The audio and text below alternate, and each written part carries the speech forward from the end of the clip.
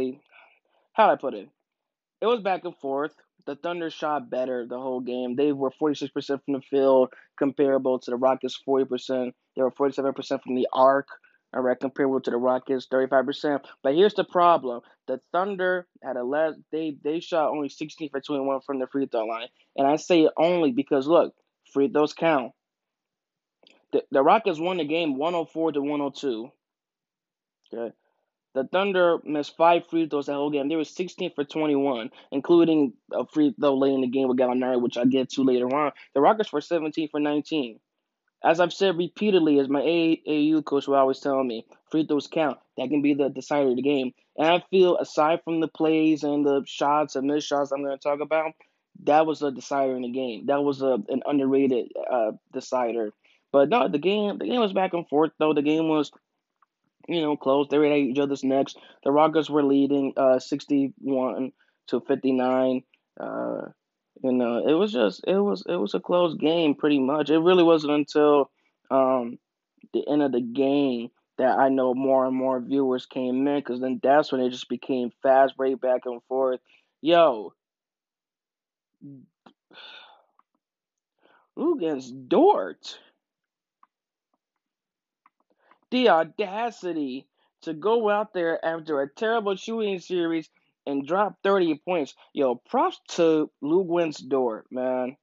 Arizona State right there. The guy came out and dropped 30. He heard all the whispers, all the chat of everybody talking about him not being able to shoot, him shooting terribly. This guy came out on a tear. This guy shot 10 for 21, man. 6 for 12 from the arc. This guy had 30 points.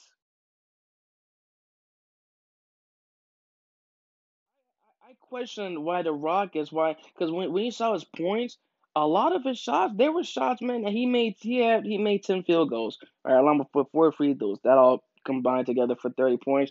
But yo, how many shots were there that were open? Whether it was off a pick and roll, whether he was just waiting in the corner, the Rockets were just giving him so many open shots. And the Rockets, their defensive scheme, they play small ball. So shout out to the bigs, PJ Tucker, Robert Covington, because I know they've been sacrificing their body the whole series. But that corner stayed open. Pretty much, door stayed open. If I'm the coach, if I notice that the player who's been shooting terribly starts getting hot, I want to stop that. Because Dort could have single-handedly beat the Rockets from the way he was scoring. It wasn't just shooting outside too. Guy was driving. His footwork was on point. He was creating shots. You know what I'm saying? Dishing it off. Because then the Rockets eventually started to realize that, hey, this guy's hot. This guy's scoring. You know what I'm saying? Looking like Jordan out there or something.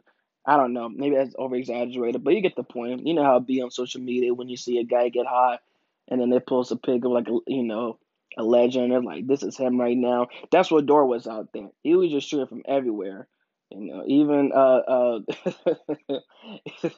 even Chris Webber, he had to say, man, I didn't know Steph Curry played for the Thunder. And that was kind of a terrible joke, but it was funny though. It was pretty funny. But nah, Dort just came out, man. He just went off. He went off 30 points. But then do not forget, ladies and gentlemen, about Chris Paul, as I just said. Guy went on